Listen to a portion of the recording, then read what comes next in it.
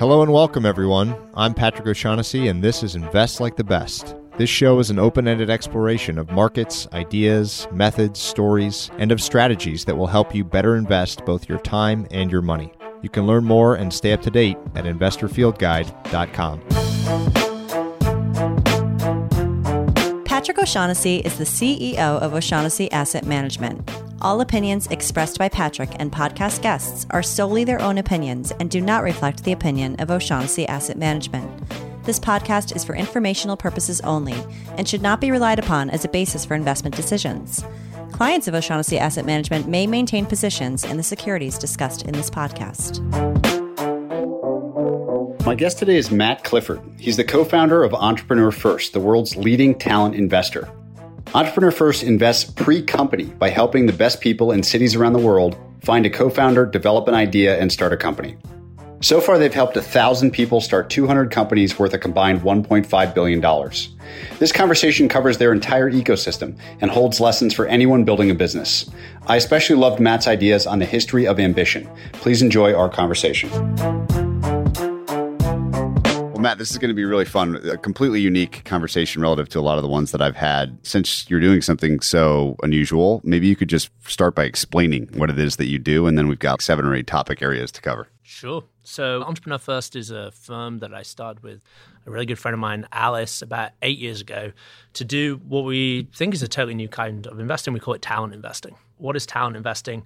Talent investing is basically the thesis that the world is missing out on some of its best founders. And so our job is to go and find those people before they have a company, pay them to quit whatever they're doing, literally like a salary or a stipend, spend 3 months working with them, crucially putting them in a group of people like them, so sort of bootstrapping a little bubble of Silicon Valley somewhere else in the world, helping them find a co-founder from within that group, helping them select a high potential idea. And then if there's something at the end of 3 months that looks promising, investing in that company and then supporting them to raise seed capital. We started in 2011 in London. It was a pretty out there idea, but this year we'll fund 1,000 individuals around the world across Europe and Asia. It's fascinating because it's like an entire funnel that exists prior to the normal funnels that you would consider in investing, even early stage investors, which begs the question, how do you begin to identify the talent? How do you begin to find the right people to convince to quit their jobs? One of my somewhat controversial beliefs is that there are a lot of vested interests in the world of entrepreneurship about kind of pretending that founders are really, really unusual. It's a story that founders love. You sort of create some magic around it. But actually talk to people who've been doing this for a long time and you say, what do you look for in a founder?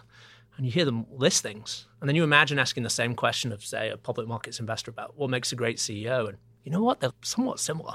And there are some differences, and I'm not trying to pretend it's exactly the same, but one of our beliefs is that actually the biggest driver of who becomes an entrepreneur is actually culture. And so I guess one of our starting points was, what should the most ambitious people do with their lives? One of our beliefs is that the reason Silicon Valley is so special is that in Silicon Valley, it's the one place in the world where the obvious answer to that question is, we'll start a company.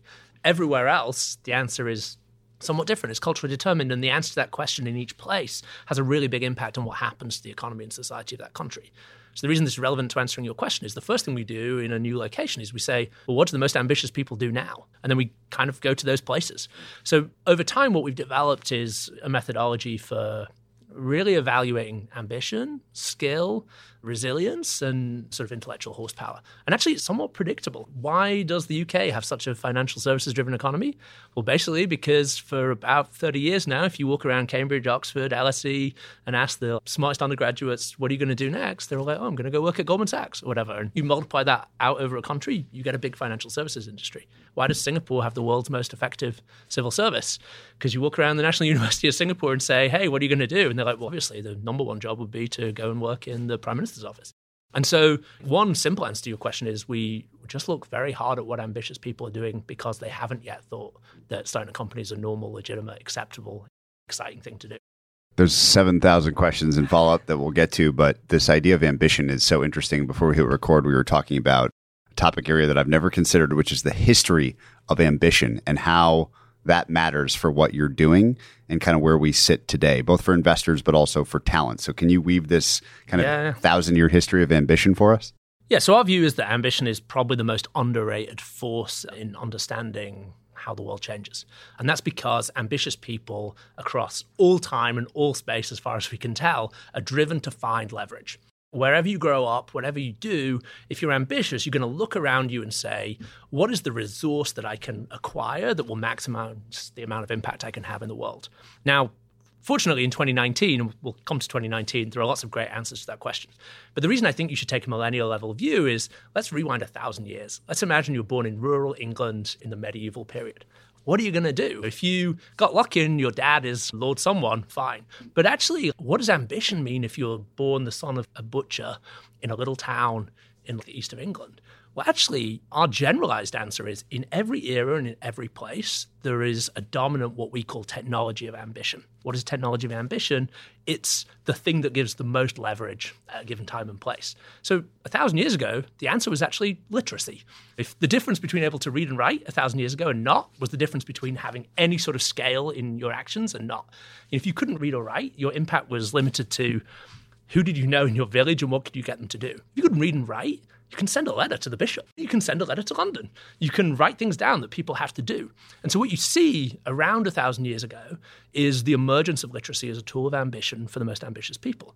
And the reason I say the son of a butcher in a little rural town is one of the most striking buildings in the whole of London is in southwest London, this amazing palace called Hampton Court. It was once the biggest private residence in the whole of England. It was built by a guy called Thomas Wolsey, who was born in Ipswich, a little town in England, the son of a butcher. Absolutely no prospects, but he found his way into a new kind of institution, which was a cathedral school.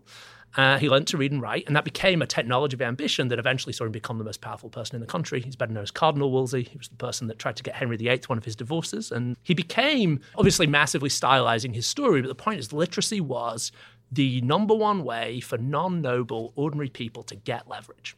You fast forward 500 years, that's clearly no longer the case. You look at someone like Napoleon.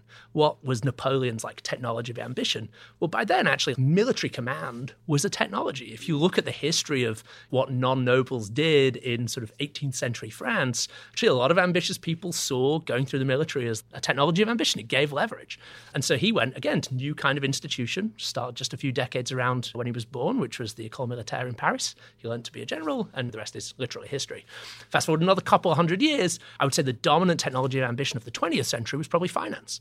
If you could write a check in New York, that reverberates around the world. It's no longer a question of it being good enough to read or write or to command. You have to know how finance works. I think when you fast forward to today, it seems very obvious to me that the dominant technology of ambition, if you're a 22-year-old today, coming out of college, you want to maximize the leverage that you have, it strikes me that technology entrepreneurship is totally unprecedented. In terms of the scale, I always say Napoleon would be green with envy if he could see the reach that Mark Zuckerberg has. No one in human history ever reached as many people as Zuckerberg does every day. You look around every sector of the economy and increasingly you see that most impactful people are people that have the power of technology to expand their reach. And so we always joke to people that join us, 1,000 years ago, you've been training to be a monk, not because you're especially religious, but because that would have been the way that you would have sought ambition. For us today, we think that's why people are going to, many more people than say 20 years ago wanted to be entrepreneurs will be wanted to be entrepreneurs today. But, and this is where we come in, when you look at these phase changes, whenever the technology of ambition changes, what you see is that a new kind of institution starts to emerge. What those institutions do is they harness this new technology of ambition and one, make it much more widely available than it was before, but two, amplify the outcomes of the people that go through it. So actually the rise of universities was sort of in response to literacy. Literacy became a thing, and so you needed more institutions that could kind of teach it, but also amplify the outcomes and the opportunities for the people that did it. Military school in the same way, business school in the same way in the 20th century. And we felt that there was a missing institution today. And that's really about how do you make technology entrepreneurship a viable career path for the world's most ambitious people? Now, you could look around and say, well, come on, that already exists. That's what seed funds are for. That's what Y Combinator is for. Big fans of both those things. But the interesting thing about both those things is they assume away the problem of how people start companies in the first place. And so if you think the most important unit here is the individual. How do individuals growing up wherever they are in the world come to access the opportunity that will give them the most leverage? You can't have a filter on, come back when you've found a co-founder, found an idea, got a product, got some traction. You have to be able to harness the raw power of individual talent and ambition. And that's what Entrepreneur First is. An unbelievably interesting history. And now I'd love to talk about how you do all this. So I get the application of ambition is sort of, or the ambitious type searches for leverage. How do you search for the ambitious type? What are the markers of the ambitious type? Yes, we have, I would think of it as channels. We have 3 channels that we think about in finding these people. The most obvious one is we've been doing this a little while, been fortunate to have some relatively prominent successes, and that means that now we're something of a magnet for these people. I think particularly if you're an aspiring CEO that knows that they need a world-class CTO in order to achieve your ambitions, I think we're the best place in the world to find that. Partly because if you go talk to most VCs, they'll tell you, if you Google like how to find a CTO, it's one of the most derided questions on the internet. The answer broadly that people give is, if you don't know one, more fool you. I think that's a crazy thing to say to a world where we know that bringing these 2 skill sets together is a really powerful thing. So we don't say that. We say come to Entrepreneur First. So I'd say a big chunk of these people today come to us. So that's the first channel. The second channel, which has only started to exist as we scaled up, is actually referrals. I talk a lot about network density. We're a big, big believer in creating network density. What turns out to be great about this business is great people know great people. And broadly, people have a really great experience at Entrepreneur First. And so when they graduate, actually we recently did an evaluation of where do all our best CEOs come from. A huge number come because someone they knew did the program before. Then the third channel, which I guess is the one you're really getting at and is probably the most interesting, is we do massive talent scouting at scale. So we probably employ 30 people full-time talent scouting around the world. Their job is to make friends with professors at universities, to go find student leaders, to be at the right events, to find really differentiated access to talent. And what we do not believe in is persuading people to be entrepreneurs. That would be crazy. That's the one piece of conventional wisdom that I subscribe to. What I do think is showing the opportunity. I consider it the same as turning up in Ipswich and saying, hey, have you heard about literacy? You should not persuade someone to learn how to write. But to the person that it's right for, it will be a very obvious opportunity. And so what we find is actually sourcing these people, almost like a headhunter, but monetized by charging a fee. We monetize by investing in their companies. That's sort of actually been where some of our most impressive people have come from. I think people will be familiar with sort of the accelerator or incubator model, the Techstars, the YC you've already mentioned. Tell me what you do to collide these people once you have them. Very specifically, like in what kinds of spaces, for what lengths of time. Yeah. You use this phrase, investing pre-company, which I think is a great phrase and not one I've heard before, right? So it tells me you're doing something unique. So what is the primordial soup to begin with, and how important is that? So we believe that physical co-location is really important, at least to begin with. So you think of Entrepreneur First as 2-3-month segments. There's 3 months where people come in as individuals, and the goal is by the end of the 3 months to have a co-founder. If you have a co-founder at the end of that, we're happy, you're happy. At that point, we have to decide, these nascent teams, is there something there? Is it worth their time, which is actually our biggest concern? Their opportunity cost is or should be very high. And is it worth our investors' money to actually take them a little bit further? For the ones where we say yes, we then spend a further 3 months, or a second segment of 3 months, which at that point it is much more like a conventional accelerator. We're really just helping them develop the business model, find some early customers, get ready to raise seed capital at the end of the 6th month, so 3 + 3. But I guess the most interesting bit is the first 3 months, because that's very different. So how do we do it? So I think there's a few learnings that we've had from doing this many, many times over the years. So I think the first embarrassing mistake that we made early on was saying, okay, so the whole value proposition is find a co-founder.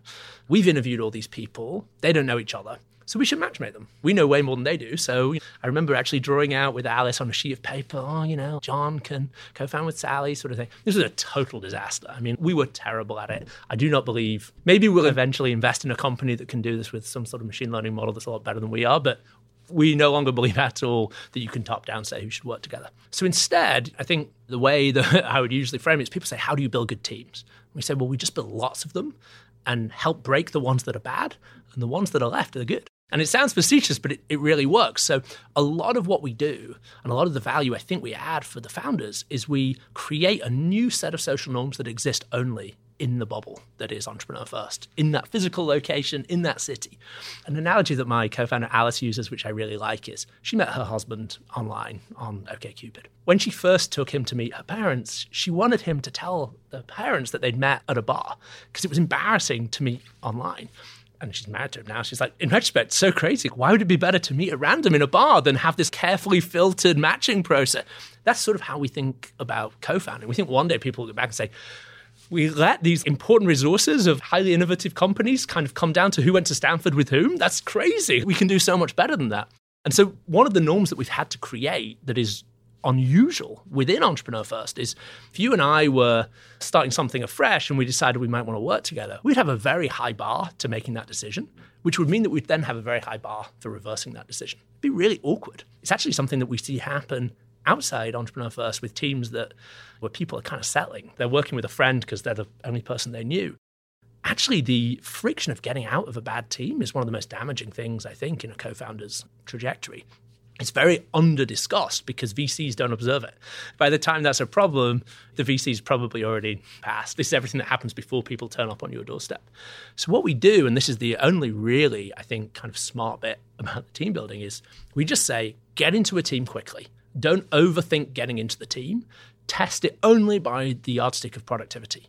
And this is our big, big learning. By far the most important predictor of success in that first 3 months, when you don't really know what they're going to work on. It'd be crazy for us to be like, we like them, but the gross margins on this sound low. I mean, they're 12 weeks in and they only met 12 weeks ago. That would be a ludicrous way of thinking. What you can absolutely say for sure, though, is there is no such thing as a good team that isn't productive. And broadly, there are very few productive teams that aren't also good. So what we say is, get into a team in week one. Don't overthink it. Set yourself a goal that you think is commensurate with what you operating at max productivity would look like. And then in some very short period of time, maybe a matter of days, decide whether or not you're operating the best version of yourself. If you are, stick with it. If not, twist. And actually lowering the bar to saying, you know what, Patrick, you and I shouldn't work together. This isn't working. That is super valuable because it means that on average, people are iterating through teams really, really quickly. So that sounds good, except then the critique we get a lot is like, well, these teams must be the most flaky, fragile things. They must just break up all the time. I think what's interesting is if you actually put the default to be no, as in default don't work together. Default every week, someone from Entrepreneur First is going to say to you, this probably isn't the right team for you, right? Are you sure? If you get to the end of 12 weeks where every couple of days someone's like, get out this team, and you're like, no, they're actually pretty robust. Obviously, we do have co-founder breakups. I like to survey seed funds and say, what proportion of your seed investments lose a co-founder before Series A? It's actually pretty high. The average number I would say people give me is about 20%. So in our data, if you make it past 6 months of EF, only about 10% of the teams lose a co-founder. And I think it's just that if you reverse default on to default off, you actually create a very powerful incentive to kind of figure out if this is really, really, really the right co-founder for you. Another thing that seems strange to me is the lack of an idea. So one of the, whether it's a narrative or a myth, I don't know, but a nice romantic narrative that exists in the world of entrepreneurship is that very often the founders have this burning need to do the thing that they're going to do, whether it's deep domain expertise or some intractable problem that they're trying to solve for themselves or others. There's this kind of romantic seeding of the idea. Whereas in this case, it sounds like in many cases that there is no idea to begin. There's really just more talent and ambition. Yeah, I mean, I don't wholly disagree with that piece of conventional wisdom. Like what we've had very little success with is taking like totally blank slates. I think early on we almost went too far that way. We're like, hey, it just doesn't matter. They'll figure something out. I don't think that is true. So now what we look for is, I would almost call it a proto-idea. What does an idea look like before it becomes an idea? I think it's one of the most important questions in our business. And the answer we've come up with is it looks like an edge. And an edge in our language is like a personal competitive advantage. So if I'm interviewing an entrepreneur, the biggest mistake I could make is saying no because the idea isn't fully formed. Because that's the whole opportunity, is to be with them on the journey as they form it. But what I do want to know, and what I have to try and imagine, is I have to fast forward 6 months and say, let's imagine this person standing on the stage at demo day. What in their personal background, what in their story is going to be the plausible platform, foundation for an idea that is venture backable? And so an edge for us is usually one of two things. It's either some sort of domain expertise. Great example, in the last London cohort, we had a guy who was actually very successful, global head of data in a big hedge fund. And he came to us and he's like, I'm pretty clear that there is a big problem for people like me in financial institutions around data. I don't know exactly what the product is yet. I don't think I can personally build it myself, but I know that with the right co-founder, there is a hugely valuable problem here. And then our job is to say, okay, so 6 months from now, can this person stand on a stage and tell a story about what it becomes and why that edge that kind of led them to this idea. In that case, it was kind of a no-brainer. The more interesting one in a way, or interesting because more challenging for us, is when it's a technical edge. So we found a lot of people from very deep tech backgrounds. And so sometimes we'll get someone who's like, I did my PhD in computer vision at Oxford University. I was like, well, I think there's no dispute these days that computer vision is a really interesting technology with a lot of valuable applications. So then the question is, does this person have the commerciality and adaptability to, when paired with someone like the first guy, figure out something that's interesting? And that's where a lot of the risk that we take on lies, is will these people figure out something that's more than the sum of their parts when it comes to these two edges? But when I look at our companies that go on to do well and either be acquired or raise Series A's and B's from well-respected investors, it's very often that there's something really exciting at the intersection of two edges. Someone with domain expertise, someone with technical edge. I think it can be more than the sum of its parts. Let's talk about deep tech. It's obviously hard. You're always dealing with sort of the frontier of understanding and knowledge and skills. What's your take on the opportunity in deep technology, and why are you such a fan? And what does it mean? I think one of the challenges with this phrase is 5 years ago, no one said it. Now loads of people say it and mean totally different things by it. So to simplify, what do I mean when I say deep tech? Broadly, the way I would frame it is I think every great startup needs a good answer to why now. Why is this only just become possible? There are good answers that are nothing to do with technology. So platform change. Now everyone has a smartphone in their pocket. What does that enable? And that's where Uber came from, for example. Or social change. Arguably, Airbnb's why now is that for the first time, there's a generation of people who are willing to use sort of presence on the internet as a great proxy for trust. That's just like a social change, and before that probably wouldn't have worked. Plus some platform changes, etc., or regulatory change, like a lot of these marijuana startups. Why now? Well, because before it was illegal. For me, a deep tech company is where the why now is something to do with technological change. So it's like, this has only just become possible. We really like that. We like it for both macro reasons, as in we think there's a lot of opportunity there, and we like it because it's a really great fit with our model. But let me take the first one first.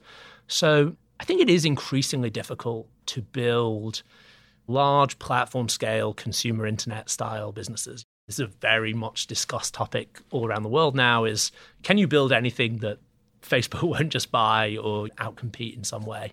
Our view is that the place where there's the big opportunity to build $10 to $100 billion companies is sort of the vast areas of the old economy that are yet to be disrupted properly by technology. So Mark Andreessen's big idea of software is eating the world not only seems true, but it feels like the next layer of that is machine learning is eating the world. And when we look at how biology, chemistry, energy, manufacturing, healthcare are being changed in a really fundamental way by what is effectively software, we just see that this is $1 trillion plus of added value around the world that is going to be disrupted. And that just seems, even in the last couple of years, that seems more and more obvious. And we're really excited about that.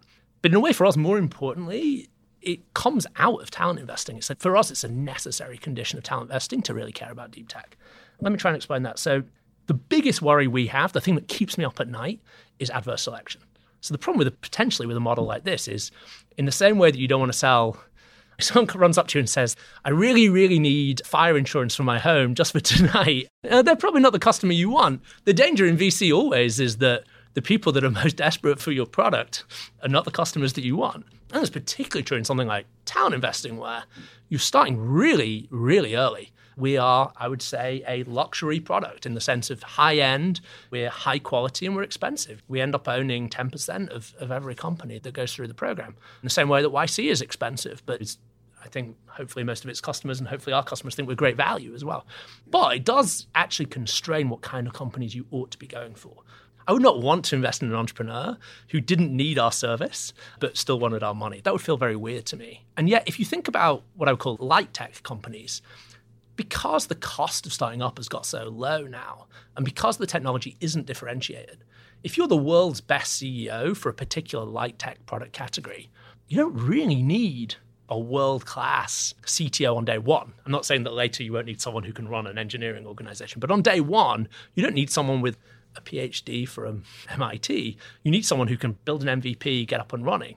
And so I almost question, if you want to build an e-commerce play, why come to us? In a way, I suspect you because you can't find someone to do this for you, build the quick, cheap prototype, raise a small amount of money from angels or whatever to get it done and get going. Deep tech's nothing like that.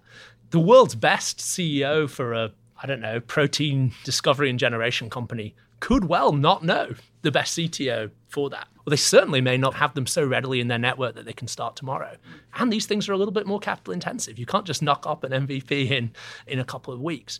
And so I think one of the exciting things about deep tech for talent investing is that unlike a lot of lighter tech consumer products, you avoid the adverse selection issue. But also, as importantly, I think what's quite interesting is you're not getting into this problem of anyone can do it. If you think about, I like to think about companies like Snap or Instagram, great companies, but companies we will never build at Entrepreneur First. Why is that? Because basically, I don't think it was possible really to identify the winner in advance. I think the people that built those companies are great entrepreneurs, but in a way, the mapping between seeing the team on day zero and the outcome is much less clear. There were probably 1,000 companies in the broad photo sharing space, and actually probably the right strategy was to invest once there was traction. By nature of talent investing, you're always investing pre-traction. So then the question becomes, what kinds of companies maximize your ability to predict success purely on team quality? And so you want to find markets with three characteristics. One is that there should be an unambiguous problem. One of the reasons we would never do Snap is it kind of turns out it's a bet on whether ephemeral messaging is a thing. Turns out it's a massive thing, and that was great, but that's sort of not really the bet that a talent investor is set up to make. Whereas, can we build 70% better video compression? Yeah, if you can do it, there's definitely a market for that. It's deep tech, it's hard, but one of our best outcomes so far, a company called Magic Pony Technology, did exactly that and could identify in advance, yeah, this is a real problem.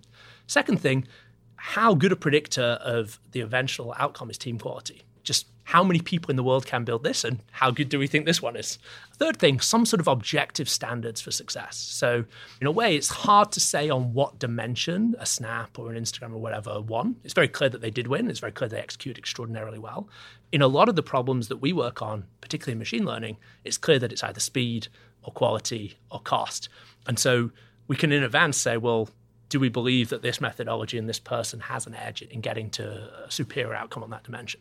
And so we just think the fit between deep tech and talent investing is really, really strong. A lot of the examples you gave of, I agree, by the way, that this deployment era of applying these fantastic techniques to kind of old line industries. We've seen this movie before. It happened coming out of the kind of World War II period too, where utilities and railroads and boring companies applied all the new technology from the auto age and got better, right?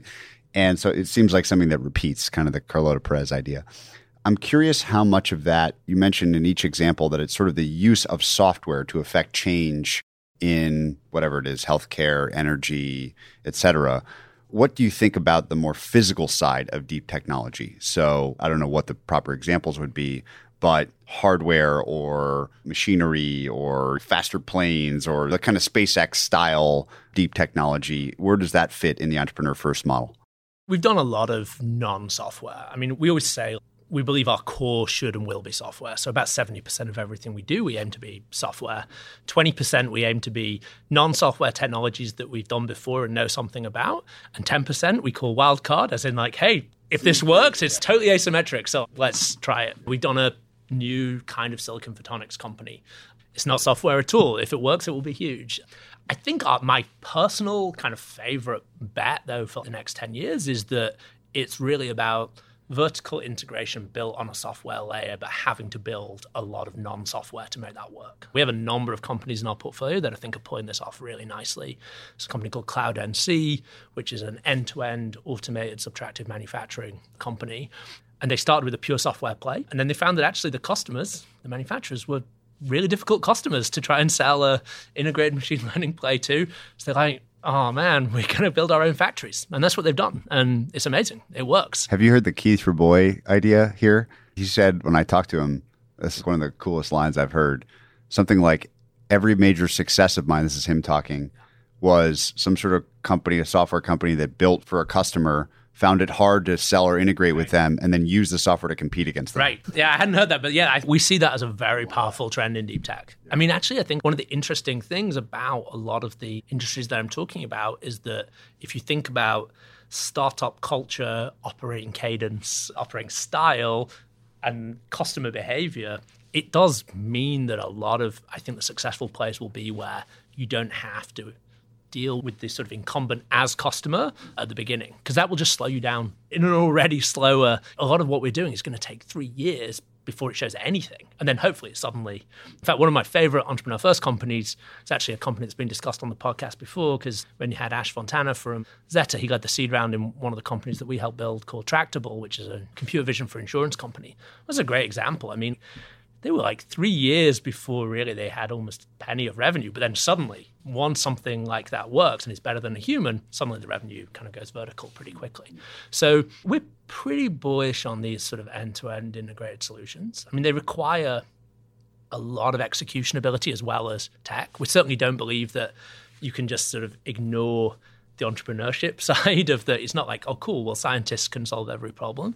But we think that if you have the right team fit, you can do something really, really powerful.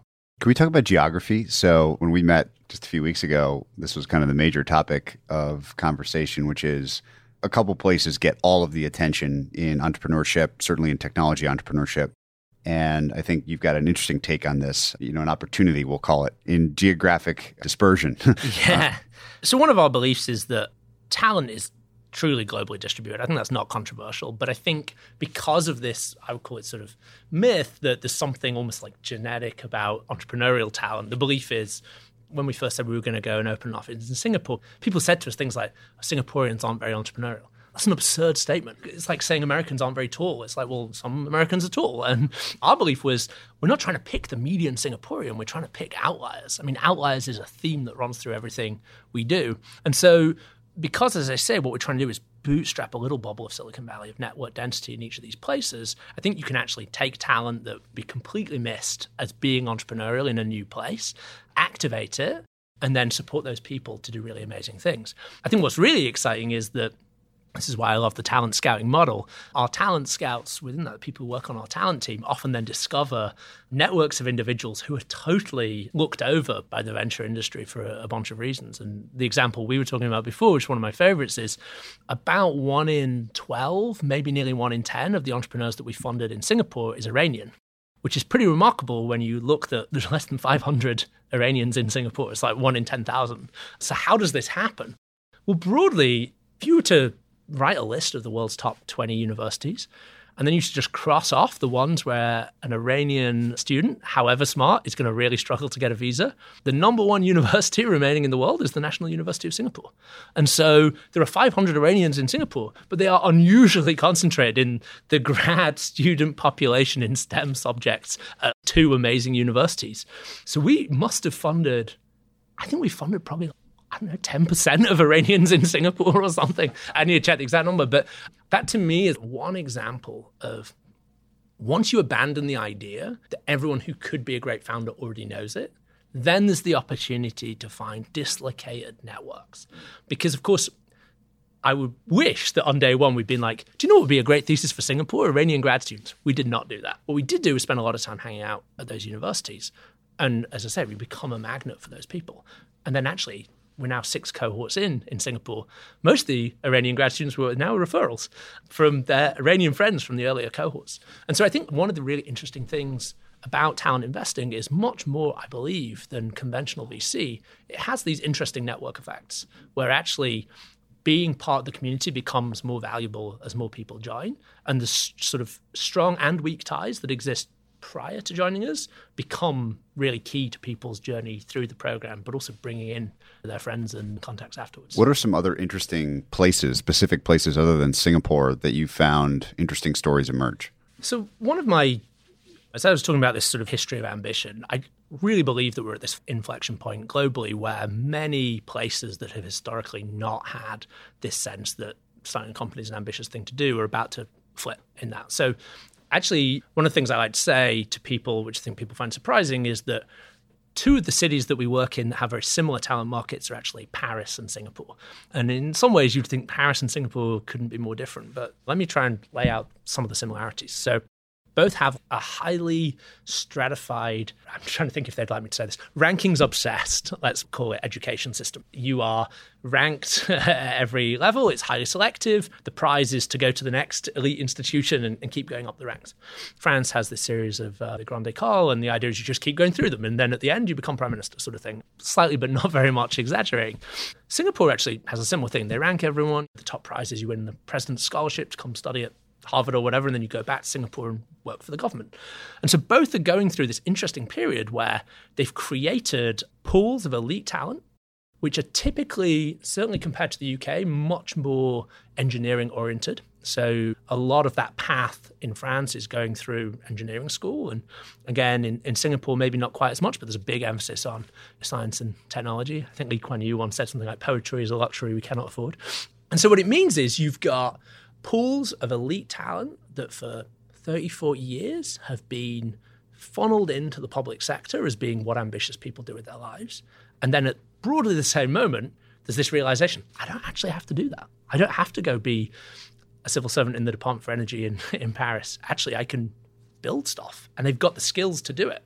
And so one of the things that we love is we love that moment, that point where actually you get this flip between elite talent with the right skill set going into what we consider to be a probably less impactful, less leveraged use of talent.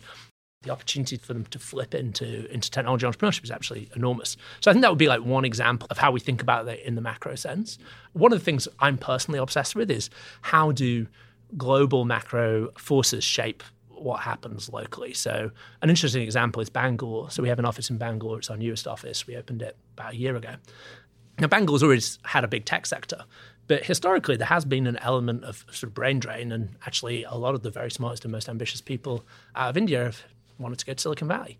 I think one of the interesting things about what the current administration's doing around immigration is that it's actually made that path a lot harder. And that's probably a bad thing for America, but it's a great thing for Bangalore, at least if you're a talent investor in Bangalore, because suddenly you have a pool of people whose default path, and I think that idea is really important, the idea of what is the default path? Yeah. If the default path changes, then there's an opportunity. The inspiration, why did we start Entrepreneur First? Alice and I met at McKinsey. Why were we working at McKinsey? Default path. I mean, I don't even remember filling out the form. I graduated from Cambridge in 2007, and that's what you did. I'm kind of embarrassed that that's my answer, but it's true. I had a great experience there. But one of the weird things about McKinsey is it's full of ambitious, competitive people who all swear they do not want to be management consultants. There's an opportunity. And I think you see that in different ways reflected all over the world. What are some of the things, we've talked a lot about this, we'll call it pre-VC, pre-company talent aspect of what you do. That's kind of the core proposition. Upstream of this is a traditional default path, right, which is take money from one of now a massive number of professional early stage investors kind of up through public markets. And I think that there are now very commonly held beliefs. There's a lot of convention in that world where maybe 10 or 15 years ago, there was a lot of very unique thinking. Now it seems quite conventional. And just like it would be hard to pick the next big consumer business, I think it would certainly be hard to pick the marginal VC seed company that's going to do a good job. So what do you think are some usefully incorrect things about the way that the traditional early stage investment world operates? The two that come most to mind, I mean, one we've talked about a bit, but I think we talked before we started recording about this idea of gold miners versus alchemy. So one of the challenges in VC is that one of the pieces of conventional wisdom that maybe I'm being unfair, but you see on Twitter a lot is, there's no such thing as value investing in startups. Price doesn't matter. All that matters is being in the right companies. It's like, I don't know. Price matters quite a lot. And so when you start to take that lens, you realize that the belief that price doesn't matter drives a lot of things that I think are unhelpful broadly for returns, like fund size. Price doesn't matter, then, hey, you better be prepared to pay more. So, hey, you better raise bigger funds. So, hey, you better have a very particular type of business that you can invest in, which is going to kind of be that sort of decacorn level that returns the size of fund. And that's kind of unhelpful because actually, I think if you can find a way to invest at a fair price that reflects the level of risk early, you don't have to have crazy fund sizes to make things work. And we don't end up with this kind of weird dynamic where the kinds of companies that you'll now see pronounced as VC backable or not becomes the ones that are VC backable seem to become a narrower and narrower portion. I think we are going to see some backlash over that over the next decade, in that it just seems crazy to me that you wouldn't be able to meet the returns expectations of LPs if you're simply willing to have a smaller fund size. So I think that's one that I think is pretty powerful. I think another one is we talk a lot about long-term thinking in VC, but a lot of the incentives in VC are to report a markup to your LPs in time for you to raise the next fund.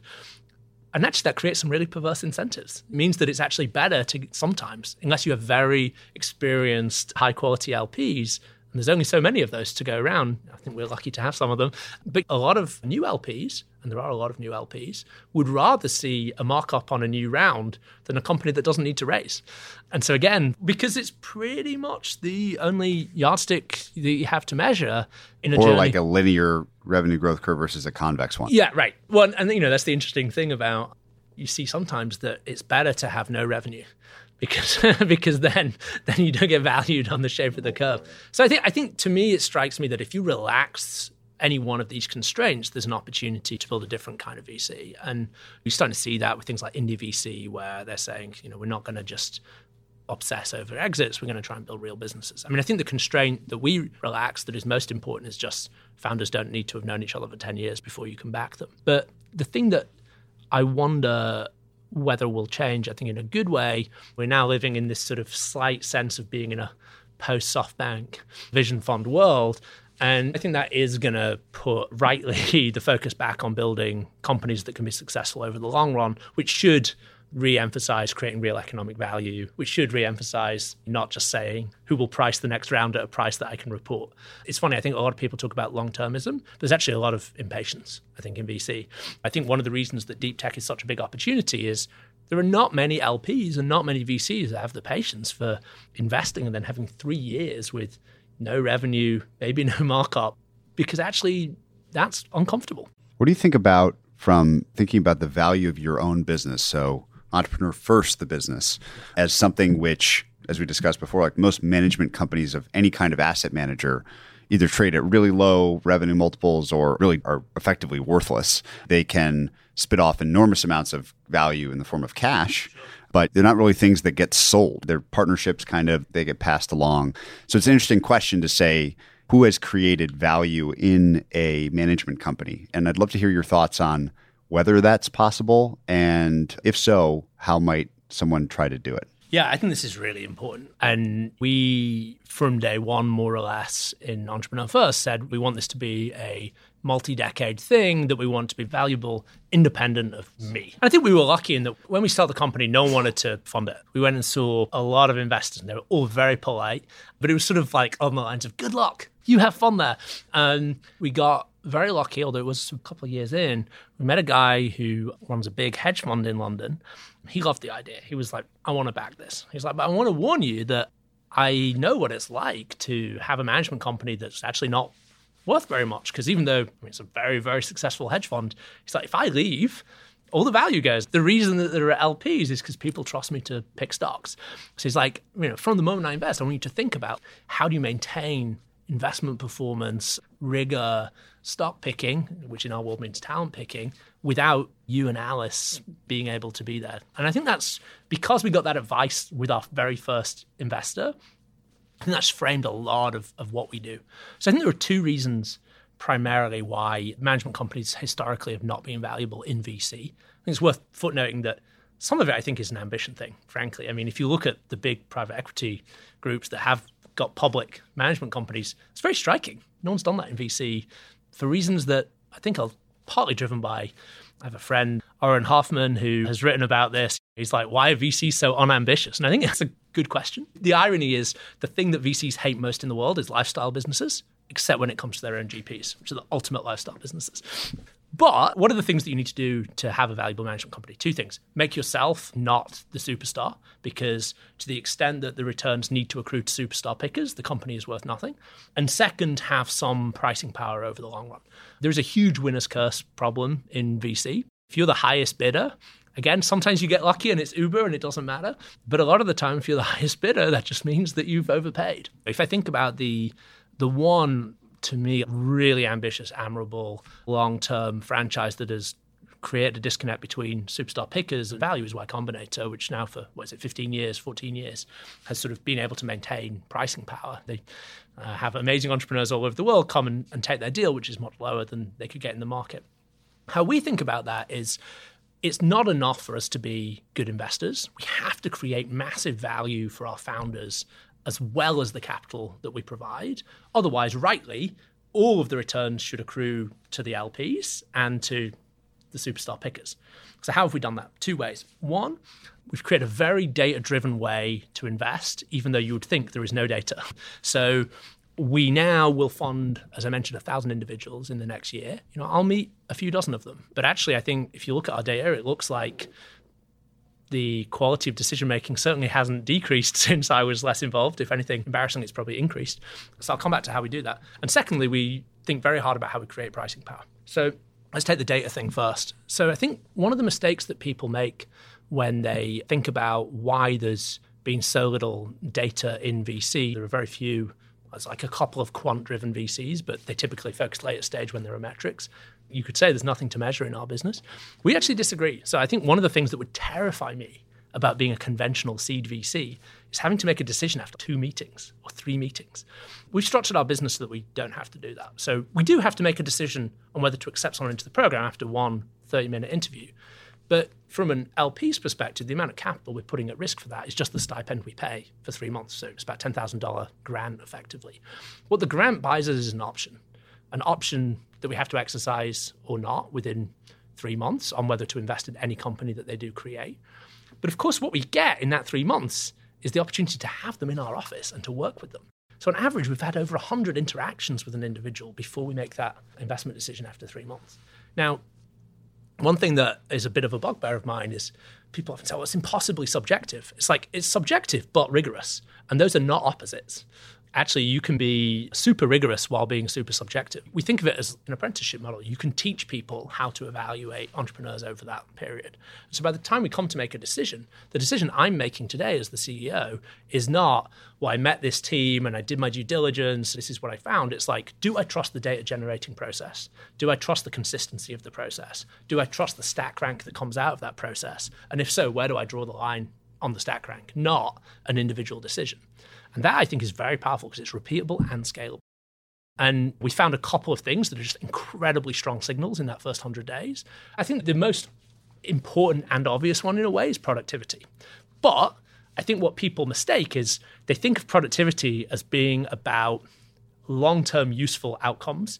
We actually don't care about that. So we would rather fund a couple of people running really, really fast and hard in the wrong direction than people who we love the idea, but it feels like they're sort of crawling in the right direction. And so some of my favorite entrepreneur first stories are people who kind of had nothing when we had to decide whether or not to kind of call that option, exercise that option. But they were just running so fast. So one of my favorite stories is a company called Accurix, one of our London companies from maybe 3 years ago now. 2 guys, Jacob and Lawrence, standard EF story. They met on the program. To your question about, is there an idea? Jacob had a total passion for healthcare. He'd worked in healthcare. He saw a ton of problems, and he was obsessed with the problem of antimicrobial resistance, which is a huge problem. And so he and Lawrence set about trying to think about how could you solve this problem. And the initial hypothesis was we need to give family doctors better decision support tools. How do we get them to make better decisions about what to prescribe and when? So they spent the first 100 days of the program running around, talking to general practitioners, and basically they got loads done. I mean, they must have spoken to sort of making the number up, 100 doctors in 100 days. And these are people who typically don't keep a schedule to meet with entrepreneurs. And we sort of came to our investment committee and we were like, well, it's not really obvious how you're either going to create or capture value with this idea. But man, these guys have got so much done. And the people that work with them and have those 100 data points, they were like, this is the hardest working, most determined team we've got. So, okay, we fund them. The typical amount of money that a company raises in our London program coming out of EF, I think the average these days is something like 1.4 million. These guys managed to raise, I think, 275K. And it's basically because everyone's like, there isn't a business here. What is it? I was like, trust the data. I love these guys. So they spent a year running around talking to doctors. I remember having breakfast with them once a year in, and they'd somehow made this money last. I mean, they'd got grants and stuff, but wow, th'd made it last, which I always think is a great sign. And they're like, the problem is that the doctors kind of like the tool, but they say that the patients don't do what they tell them. So we've built this little thing, which is sort of just a reminder thing, texts, SMS to patients to remind them to take the antibiotics. It's like, okay. It's like, but the doctors are using it for stuff that isn't the antimicrobial resistance. I was like, that's kind of interesting. Anyway, I don't want to claim any credit because they basically, after that meeting, made that their whole business. I'll fast forward and get to the punchline, which is within 9 months of that, they were in 30% of all doctors' practices in the UK. Today, they're in 50%. They've texted over 8% of the UK population. So they went from raising a $275K, what could only be called a pre-seed round, to I think like a $10 million Series A from one of the top funds in London. And what's really interesting and sobering for me, but I guess a bullish sign for the value of the GP is, and I've said this to them, whenever I met with them in that first year, I was like, oh man, our ranking was so wrong. These guys are just like, they haven't figured it out. We should really revisit what we got wrong here. And every time this has happened to me, every time I thought, I've got signal here. I'm sitting down with these entrepreneurs after, so this is more powerful. I've been wrong. Every company that I've mentally downgraded from our sort of talent ranking, our productivity-based ranking, because of some idiosyncratic signal in a meeting I had with them, I've been wrong and the data's been right. And basically what I've come to believe is it's just very hard to beat 100 continuous data points because you see the shape of the curve. You don't just see a dot. And so one of the reasons I think EF can be a multi-billion-dollar business in its own right is I just think that's an incredibly powerful thing. But doing it at scale in a rigorous way around the world is actually very operationally complex. We have $200 million under management and we employ about 100 people. On a conventional model, that's really tough to make work. And that's one of the reasons that we've raised capital into our management company. So having said Silicon Valley VCs, I think wrong about X, Y, and Z, we raised that from Silicon Valley VCs, of course. So Reid Hoffman led that round and Founders Fund and others participated. And I think it's because they also believe there's a multi-billion-dollar opportunity in building a scalable way to evaluate people and then to capture some of that value. Because that's the second piece that I discussed is why pricing power? Yeah. Why do we pay less than market price? Well, it's not that we pay less than market price, it's that the market doesn't exist. What is the market for investing pre-company?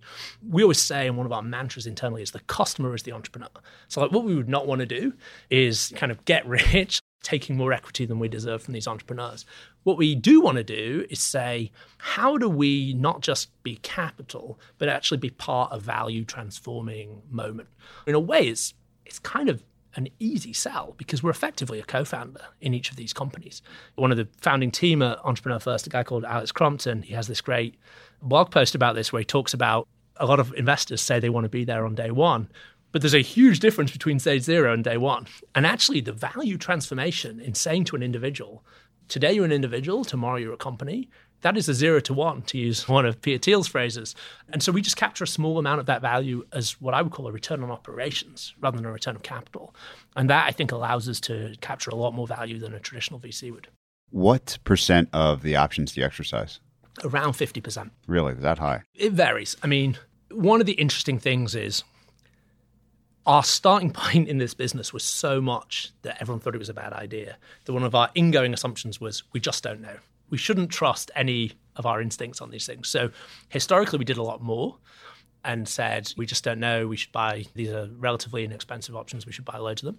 Then over time, we found that stack rank was actually pretty accurate. And so we kind of raised the bar a little bit. So yeah, these days, somewhere between 40 and 50%, depending on the cohort. I think what's striking is that even though we're doing that after 100 days with people who only just met, somewhere between 60 and 70% of those people will raise a seed round from an institutional investor within 6 months. What do you think the biggest risk is to your model? Like if you and I are hanging out 3 years from now and this whole thing is gone, why would that be? How could that be? Yeah, I mean, there's a bunch of things. I mean, I think one is that you have to just stay totally obsessive about quality. If you think about how you build a business in general, the obsession is growth. And I think a mistake that it's easy to make is to say, for us, growth is maximizing the number of individuals that we fund each year. That's not the number that I have in my head. It's like maximizing the equity value of the companies that we're helping to create. So I think one way we could get this wrong is if the flywheel starts to turn in the opposite direction. So right now, I would say broadly, we're in the fortunate position that our flywheel is great talent, which yields great outcomes, which yields a great brand, which yields great talent. And then the flywheel turns. And in the place we've been operating longest, London, that's definitely happening. And that's why we get the organic applications, particularly in London, are incredible. I mean, people who probably shouldn't say this, but I'm like, Why are they coming to us? We're so lucky with the quality of people we get to work with. But you only have to lose it a little bit. You only have to have a critical mass of people and be like, the people were kind of good, but I've got better friends. And the whole flywheel unravels. Now, I believe that the antidote to that is culture. I believe that the way you solve that is you build massive respect for the customer, i.e. the entrepreneur, into your culture. And so every GM around the world has totally ingrained the idea that like talent is the most important thing we do. It's like glamorous sometimes to think like a VC, but that's not what we do. We partner with entrepreneurs before they have a company, and we work with extraordinary people. And our bar is opportunity cost, as in we say, we want to be in a situation where we are so nervous about the opportunity cost of this person being there. We know that if they weren't starting a company, they'd be doing something else that's incredible. We only accept people where we feel we're taking that risk, but also where we feel we can like deliver such a quality of service that it's not, that we're meeting our side of the bargain. So that's a worry of scale. As you scale, can you keep that super intense? We think the answer is yes, but if I had to identify a single executional risk, that would absolutely be it. So you've yourself created a very unique investing business. We talked about pricing power for investing businesses, which maybe you could argue Warren Buffett and maybe a few others have, Seth Klarman, a few others have the equivalent of pricing power in public securities because of their arbing their own reputation sort of thing. But it's certainly more rare to have some sort of pricing power as an investment firm in public markets, maybe in distressed situations, et cetera. In private markets, it seems more possible. What advice would you give to, let's say you had a pool of talent where they weren't trying to go create companies, but were trying to create investment companies? What advice would you give to people interested in creating an investment company that would maximize the chances of their success? And is it mostly around pricing power? Yeah. So I wouldn't presume to know anything about any other kind of investing. So let me think about what I would say to an aspiring VC. So I actually have some interesting data on this, which always slightly shocks people. One of the advantages of scale, having just talked about the risks of it, is that you just get a lot of data that is almost literally impossible to gather any other way. So after demo day in Europe, we would typically see maybe 1,000 meetings, maybe I'm slightly exaggerating, somewhere between 600 and 1,000 meetings happen in the first month after demo day between founders and VCs. One of the things that we ask the founders to do after every meeting is grade the VCs.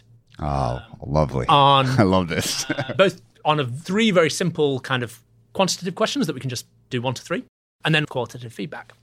I recently gave this talk in London to a group of visiting VCs, like maybe 50 VCs. You know, they're on the Kaufman Fellowship program, which I think is pretty good and has some great people. I asked them to guess what is the number one driver of I would want this person to lead my round. Everyone is guessing all the things that you would read about on Twitter. Oh, you know, help with hiring, market access, great relationships with follow investors. No, punctuality. Number one thing that founders want from VCs. Now, obviously, all those other things are important, but when I think about pricing power, one kind of pricing power is being the first and therefore only bidder. Founders love speed. They absolutely love speed. One of the biggest challenges we have as we've scaled into ecosystems that are maybe a little bit less developed than London is not quantity of capital around, it's the speed of capital. And actually, London is slow compared to Silicon Valley. So if I were starting a VC today, I would probably start it in Southeast Asia and just optimize for speed. Because I think Southeast Asia, so one thing we didn't talk about when we talked about geography that I think is really important, and I think a lot of people disagree with me on, is I think we'll look back in 10 years and say, wow, the role of geography in driving seed prices was so ridiculously overstated back in 2019. If you were to do a regression now of seed prices on a bunch of variables globally, by far the biggest driver is geography. By far. As in, our Singapore companies raise at roughly 50% of the price of London. Now, very smart people tell me, yeah, but this is because of the exits. The exits are 50% lower. To me, this is like the exact wrong data point to try and see in a rear view mirror. And actually, it's another argument for deep tech. In deep tech, you're much more likely to have global winners. You're not going to have, this is a great autonomous vehicle for Singapore. Like, it's like, if it's the winner, it's going to be a global winner. To me, it seems like a really obvious bet to make is that, particularly for deep tech, when you're encouraging the entrepreneurs to think global from day one, we'll get convergence to global outcomes pretty quickly. We see that even in who leads the Series A's and B's now. Increasingly in Europe anyway, the Series A's and B's are led by US firms. So to me, wow, that just means that Singapore seed rounds are massively underpriced for the right founders in the right spaces. And if you're fast, you'll win every round. So if I wasn't doing this, I would go build a seed fund. I would invest in Southeast Asian deep technology companies, and I would write them a check within a week. And that's a kind of pricing power. As in, you could probably get the geographic pricing arbitrage, but you certainly get the speed arbitrage. I think I've said a lot on the podcast that we have never made a personal family investment as an LP in a early stage fund, despite I'm fascinated by this world. I have tons of conversations with people on the podcast, et cetera. We recently decided to do our first one, and it's seed Bangladesh. And the reason is, like you said, okay, the addressable markets are huge, and the prices are like 1/3 or 1/4, or a Series A company raising at a pre-seed price. It seems to be sort of, obviously there's tons of risk associated with that. That's unique, but it seems right. I think if you look at the history of Y Combinator, I mean, they did a lot of things right, loads of things right, but I think the most powerful thing they did was become the gatekeeper that is the on-ramp to Silicon Valley. Actually, having an application form is a really powerful thing in a world where every other VC says, get introduced by someone who knows us well. It's like, cool, well, that means I guess you're never going to fund anyone from Iowa. YC actually figured that out. I actually think there's a similar opportunity now, which I believe we're taking, which is YC is a great on-ramp if you already have a company. What if you're the top physics PhD in Mongolia or whatever? What is your on-ramp? We want to be that on-ramp. One of the reasons we took money from Reid Hoffman and these other investors was partly because they're great company builders and we wanted their advice, but also we wanted to be a very credible on-ramp to Silicon Valley for the best companies globally. Now, we don't think that needs to happen at seed.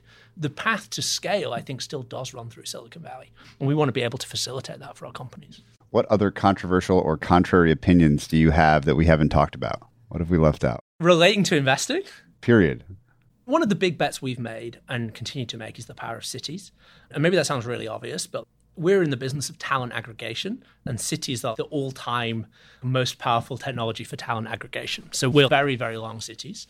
We're so long cities that one of my sort of controversial beliefs is that actually we will see, if you were to list the top 20 countries in the world by GDP today, I reckon at least 5 will see cities or regions secede in the next 30 years. I write a weekly newsletter that is broadly not about startups. It's called Thoughts in Between, and it tries to take a broader view of like how the world is changing. I wrote about this recently, and I think people really disagree with this. You brought this up at our dinner, I did. It was the most animated that everyone else got. Yeah.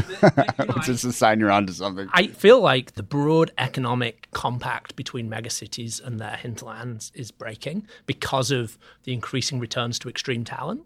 And so in a world where you have increasing returns to talent and increasing talent aggregation in cities, it's actually really tough to make that work as a political economy, because particularly when the first form of resistance from the rest of the country, in the case of, say, something like Brexit, comes from people who say, we want to actually hamstring that city's ability to play its role in the global economy. That's like maybe an unfair caricature of Brexit, but it's one approximation of it. I think that's going to become harder and harder to tie together. One of my all-time favorite anecdotes is talking to a very senior government figure in Singapore, where we do a lot of work. I made some sort of somewhat banal, admiring comment to him about how well Singapore performs on all these indicators of development. And he turned to me and he said, yeah, but London would look similarly good if you could just rename the rest of the UK Malaysia. And, okay, say what you will about that, but it's a pretty powerful idea. I call that the relabeling temptation.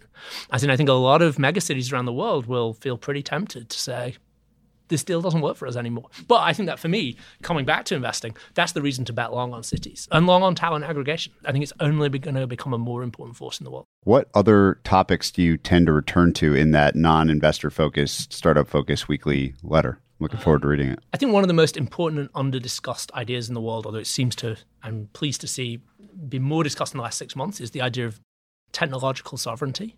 So what I mean by that is I think we've sort of operated in a world for a long time where we've not really thought about, at the national security level, we haven't really talked about ownership of technologies. But I think increasingly AI in particular has really kind of sharpened people's hopes and fears about what it would mean for a country to be dominant in that technology. If you look at recently Emmanuel Macron in France, he gave this long interview to The Economist, and it was sort of like reading something out of the different decade. He was talking about how crucial it was for France's security that it had an independent leadership in AI and independent leadership in 5G.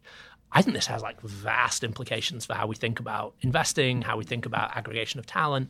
It actually means that you probably need to be aligned geographically to places that are technologically sovereign, where that means that they have an independent capability in the area. So I think that is an area that's just going to be, it's creeping in now. And actually, it's interesting. When I spend time in the US, I hear more and more people talking about sort of CFIUS and constraints on what you can and can't export and foreign ownership. It feels like this was, for the last 10 years, the dog that didn't bark. And now it is front and center for a lot of people. What's been your experience if you have worked in China? So we have worked in Hong Kong. We've decided not to open an office in China. Feel somewhat vindicated over the last few weeks as Y Combinator has announced that it's decided to pull out of China. And they are 7 or 8 years ahead of us, and I am a huge fan of theirs. So if they can't do it, we definitely can't right now. I think it's fascinating in that I think my naive view, say, a year ago was ultimately it's a separate market that is just going to be big enough to sustain a bunch of technology companies that are huge and can provide amazing returns for investors, but it's almost completely sealed off from the world. And I think what we've seen over the last few months is actually that's just not the case. And increasingly, the top Chinese companies want to project influence into the world, and the Chinese government wants to project influence into the world. And I think that's going to cause a lot of dilemmas for people that didn't have to confront them before. It's fascinating that Mark Zuckerberg's new line of defense in Congress is, hey, Facebook is a national security asset against China. You know, that is an argument that no one was making, broadly any consumer company, 3 years ago? And that's changed really fast. So the topic I write about most in my newsletter is probably China. And China, what are the implications of if China becomes technologically superior in key domains to the United States? What is your high-level view on that? So what dimensions matter? So let's just say binary, they're better or not than the United States on some technology dimension. AI may be a great example. What other dimensions matter, and what concerns would that generate for you, if any? There are two things I think about a lot on this. One is just the race to the bottom effect. So I think you could argue that there is a structural advantage, and I'm saying that in a empirical rather than normative sense, to having top-down authoritarian governments in some of these areas. So if you look at anything like genomics, facial recognition, if you are willing and able to do things that we, I think rightly, would not want to do in the West, in inverted commas, then potentially that gives you a structural advantage in developing those technologies. That's something we've not really had to confront before, or at least I can't think of an analog. And if you think about the last technologies where technological supremacy really mattered, it's probably nuclear weapons. There are clearly huge ethical issues around nuclear weapons, but they're not race to the bottom issues, as far as I can tell. So I think that's just a domain the world hasn't really operated in for a while. And so I think we talk a lot now about ethics around technology in the West, and that's absolutely right. But I see very little discussion of what does it mean in a world where there probably just isn't alignment of values on that. I think that's actually a really troubling thought, and I've yet to see a really compelling treatment about why I shouldn't worry about that so much. So that'd be the first thing. The second thing is an idea that I stole from a good friend of mine called Ian Hogarth, who has a really great essay called AI Nationalism. And what Ian argues in the essay is that basically AI is not like other technologies. If we get to artificial general intelligence, which a lot of smart people think we will. One of my investors is Demis Hassabis, the founder of DeepMind, and this is his life's work, and he's probably the smartest man in the world. So let's assume we get there. Ian's argument is this is not like having faster internet or better wireless signal. It transforms every area of geopolitical competition. And if that's the case, then what flavor of AI we get and who controls it actually becomes a really important thing. The sort of facetious but I think insightful way of thinking about it is, let's imagine that the Manhattan Project wasn't a project of the US government, but it was like General Electric. We wouldn't be like, oh, we should really think about regulating General Electric. We should nationalize General Electric yesterday. In the same way, does it make sense for private companies to develop these geopolitically destabilizing technologies and then just be like, cool, we should regulate that to avoid bias? Man, it's a big problem. It's the least of our problems. One of the things that Ian and I talk about, and he writes about in the essay, is this idea of how should states think about whether or not they can have an independent capability in these technologies, particularly AI. And if they can't, does that mean that you end up getting AI client states where we have to affiliate with, and this is going to shape a kind of geopolitical conflict and competition that I just don't think the analogs we have are very good for. Partly because I also think that AI, thought about this a lot, but there may be a counterexample, but I think AI is the first sort of strategically important for national security reasons technology where the private sector has just had such an obvious talent advantage. So if you were to look at What's nice about these very cutting-edge emerging technologies is you can literally count the PhDs. It's hard to hide them. We know which are the best universities, we know which departments exist, we know which professors supervise, and we know who their PhD students are. So we can simply ask, where are they going? And I think if you go back to, famously, the Manhattan Project had them all. That's the kind of fascinating thing about the Manhattan Project, just the sheer concentration of talent. Let's come back to my favorite topic. If you think about how people talked about the NSA 20 years ago, it was kind of very clear that the technological edge on cryptography and signals intelligence was just highly concentrated in the NSA. It wasn't like Google had hired all those people. That's just not true in machine learning. We know where they are, and they're not working for the NSA. They're working for Google, and they're working for OpenAI. They're working for DeepMind. This is a new dynamic. I don't think this has ever happened in history before, where the private sector has maybe monopolized is strong, but like has a large majority of the world's best talent in a cutting edge area. Now, what that means is, to go back to my macro theme about talent is now just supremely important in determining the outcome of these things. So I think one of the most fascinating phenomena, again, under-discussed, I think, something I've written about a bit, is talent is now the only, maybe not the only, the most effective constraint on some of these big tech companies. You see the things where you get like the Google walkout, or you get sort of discontent in the employee base in Facebook. Facebook and Google can now afford to piss off the US government. They cannot afford to piss off the 100 best machine learning engineers. And that's a fascinating dynamic. I have a friend who I won't name because I don't know if he would want me to say this, but he said he was looking at this Project Maven stuff. This is Department of Defense deal with Google, which they eventually pulled out from because they had the pushback from their talent. My friend said, imagine you work for Chinese intelligence and your goal that you're given is to try and ensure that China ends up with a long-term strategic advantage in AI. What would be the smartest move? Basically be to sow the idea among sort of socially liberal Google engineers that collaborating with the US government is a really evil thing to do. Guess what? In China, that's not what happens. There was a great article about this, I forget in which publication, where someone asked a senior Chinese official, can you imagine in China a similar thing where people walk out in protest of collaboration with the government? And the sort of chilling answer was, not for long. And I just think we're not talking about these things. Talent is the scarce resource. It's superbly powerful in changing leaders' behavior. In these strategically important technologies, it's highly, highly leveraged. And for the first time, none of our old tools of how we think about national security really map to it. Just to bookend the entire conversation with where we started, this sort of amazing history of ambition. I love that idea where ambition flows towards leverage. A friend of mine who also won't be named talked about the importance of, let's say, the best person in cyber warfare, we'll call it, within a given government. They're not twice as good as the second best person. They're like 100 times as valuable as the second best person. The leverage that is accruing to fewer and fewer talented people is both fascinating and sort of terrifying. And reading the history of this era 200 years from now or something, one imagines that there will be some interesting individual stories being told. Right. Well, this is why when people ask me like, how long do you want to run Entrepreneur First? I say, well, if we're right about our core thesis, then Entrepreneur First could become one of the most important organizations in the world, simply by being the default path for the world's most ambitious people. Wonderful. Well, my closing question for everybody is to ask what the kindest thing that anyone's ever done for you is. In a professional context? Interpret it how you will. I'd take the professional one because it's almost certainly in the personal context. It's sort of something my wife did in not leaving me while I was building this business. But in professional context, I actually go back to the guy that I mentioned, who was our first investor in Entrepreneur First. The reason I say is the kindest thing is we were so clueless. I mean, whatever you're imagining, it was worse.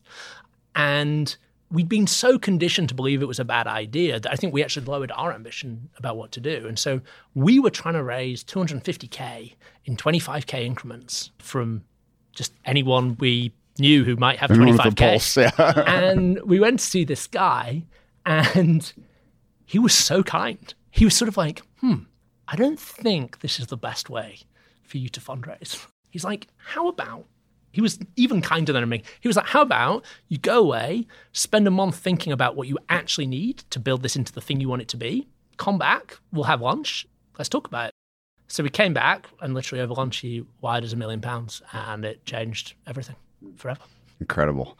It reminds me, just to throw something out there to the people listening, just to send an example. So at the same event where we met, someone raised the question, I think it was Daniel Gross, someone raised the question, can you think of one of the major, massive tech outcomes that didn't have a very cheap first round? And I'm sure there are some, but it was interesting as you go through the big names, there really weren't many that you could name that didn't have a very cheap first round.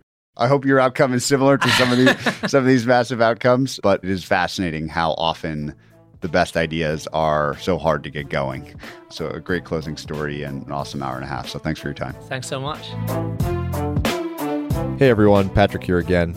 To find more episodes of Invest Like the Best, go to investorfieldguide.com/podcast. If you're a book lover, you can also sign up for my book club at investorfieldguide.com/book club. After you sign up, you'll receive a full investor curriculum right away, and then 3 to 4 suggestions of new books every month.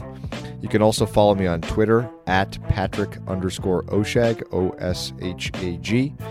If you enjoy the show, please leave a quick review for us on iTunes, which will help more people discover Invest Like the Best. Thanks so much for listening.